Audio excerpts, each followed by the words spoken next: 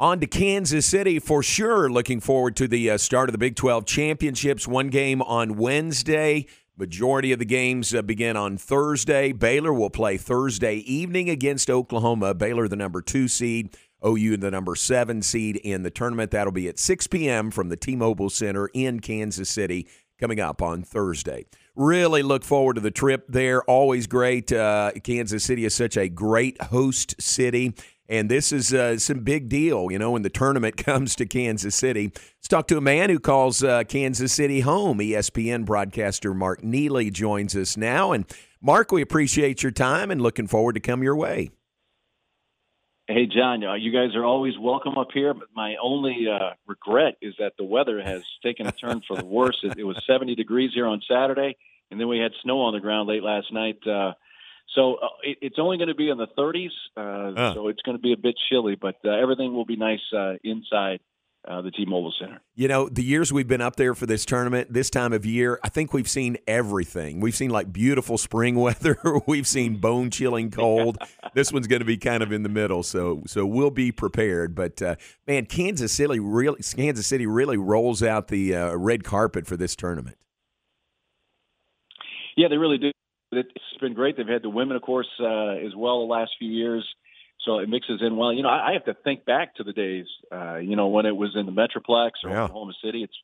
It's been so many years in Kansas City. It seems like it's been a perfect fit. And I don't hear any complaints from schools or coaches. So I think it's worked really well for everybody. I think so. I think from every angle, no matter how you look at it, that's the best place for the basketball tournament. And really a great history there, isn't it? When it goes back to the old Big 8 tournament that was there forever. Yeah, Municipal Auditorium, where the women's tournament is, and that's still the place that has hosted the most Final Fours. I guess eventually, sometime, that's going to change. But since there were so many of them there and great history at Municipal Auditorium, it's an interesting place to kind of go in and look around because it hasn't changed a whole lot since the 1940s and 50s in there. Oh, it's like a museum. I love going over there. It's really cool, and that's a great spot for the women. And we're staying, Mark, at that downtown Marriott, so we're right there. Obviously, across that plaza from Municipal, but then just up the street from T-Mobile. So we love that location right there in Kansas City. Let's talk about this season. You did a number of games. You probably saw everybody at some point over the course of the season. Was this as competitive a year for Big 12 basketball as you've seen? It definitely so. And let me qualify it first, John. Yes, I did see everybody, and I did see everybody in person. Okay. So the way the season began is, there was quite a bit of remote broadcasting like last year. But really for the last, probably since mid-January through the end of the regular season here, at least almost everything for me has been in person, and I think that's the case for most of the ESPN announcers.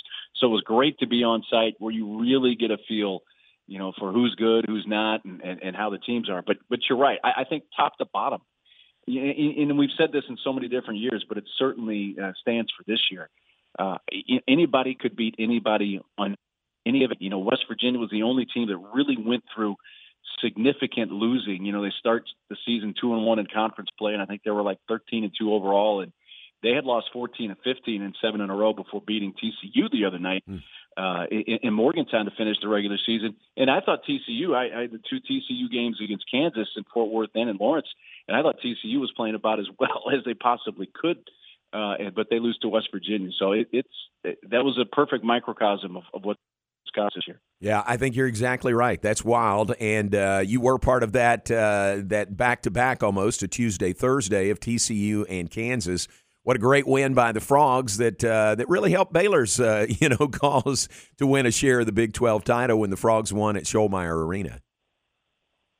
Yeah, I know we had quite a few folks watching in Waco, and I think we mentioned that a time or two on air on the Tuesday and Thursday games. And being that the first game was in Fort Worth, talking with Bill Self before the game, he acknowledged, he said, hey, those transfers that Jamie Dixon has brought in are really athletic. That could be a big problem for us. And it turned out to be that way. And then even after the second game on Thursday night in Allen Fieldhouse, Bill just came flat out and said, hey, they're not a good matchup for us. So I think that's one of the potential matchups you look at. If TCU were to get by Texas, and if Kansas were to beat either K-State or West Virginia, then those two would meet in the semifinals on Friday. And I think that's a team Kansas does not want to see against TCU.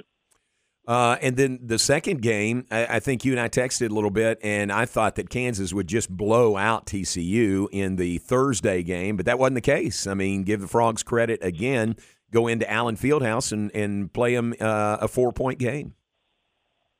Yeah, and Miles did not have a great game. He got into some foul trouble. Eddie Lampkin did as well.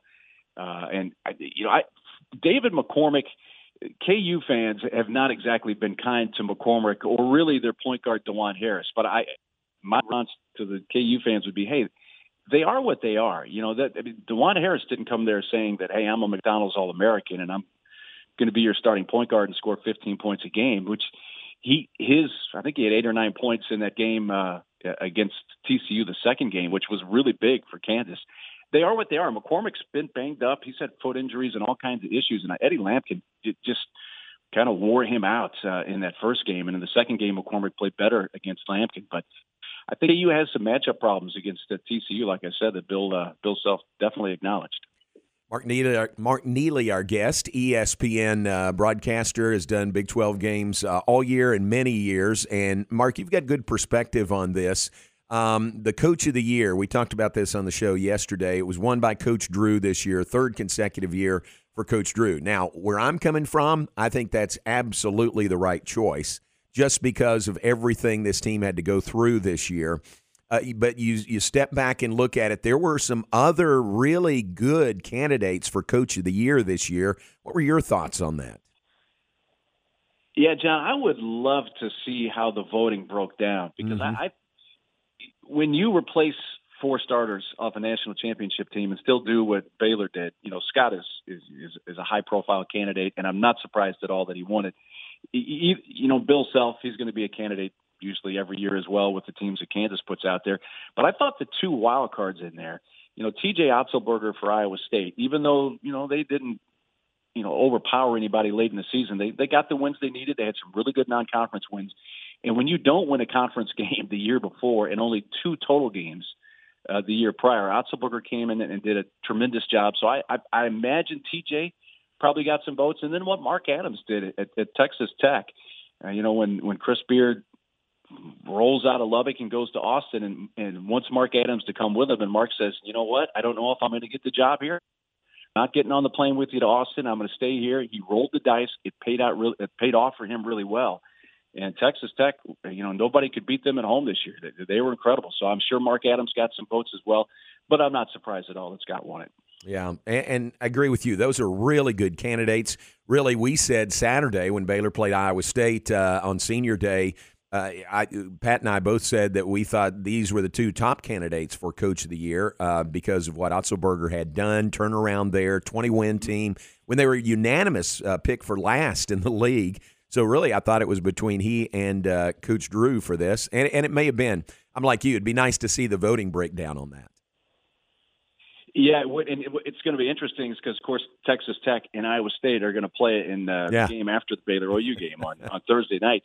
And the thing about that, Texas Tech obviously is really, really good. They've been ranked basically top 15 for most of the season.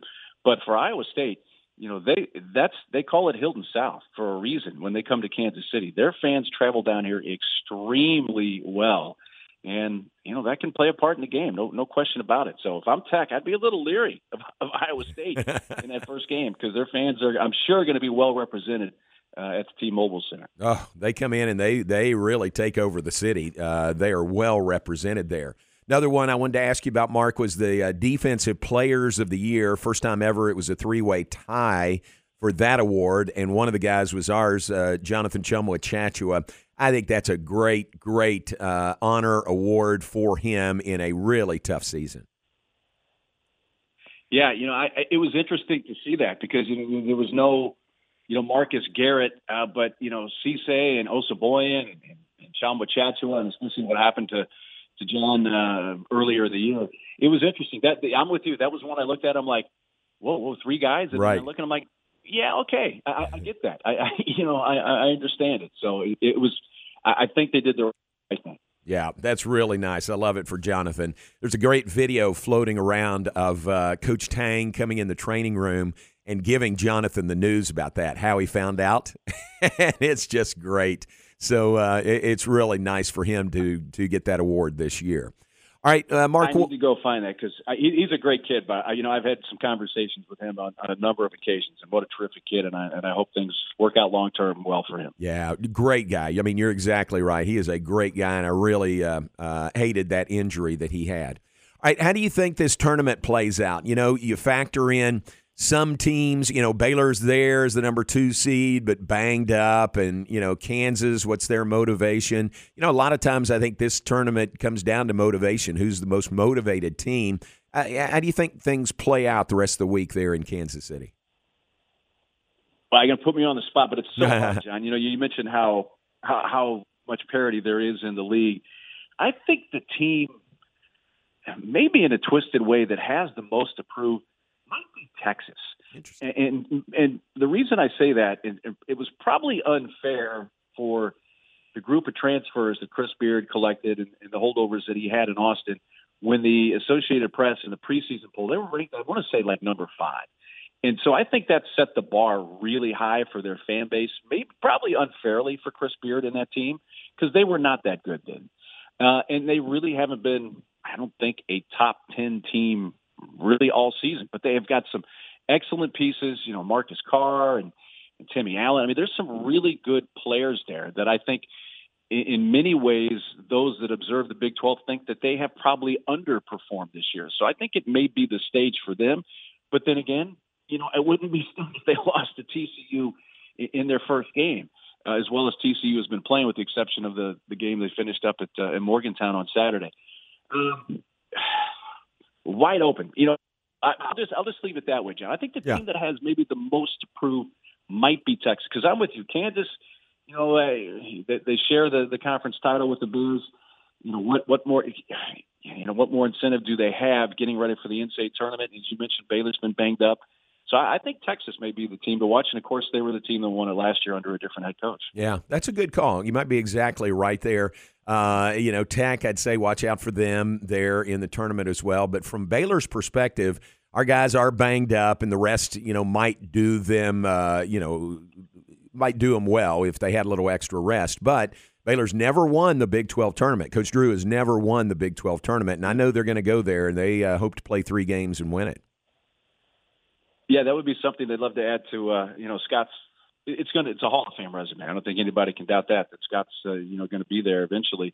But for Texas Tech, I think for them, even though it will be a neutral floor, is to prove that they can play well on a neutral floor, because they were dominant at home. I had a number of games for them at home where they didn't lose all year, and they were good.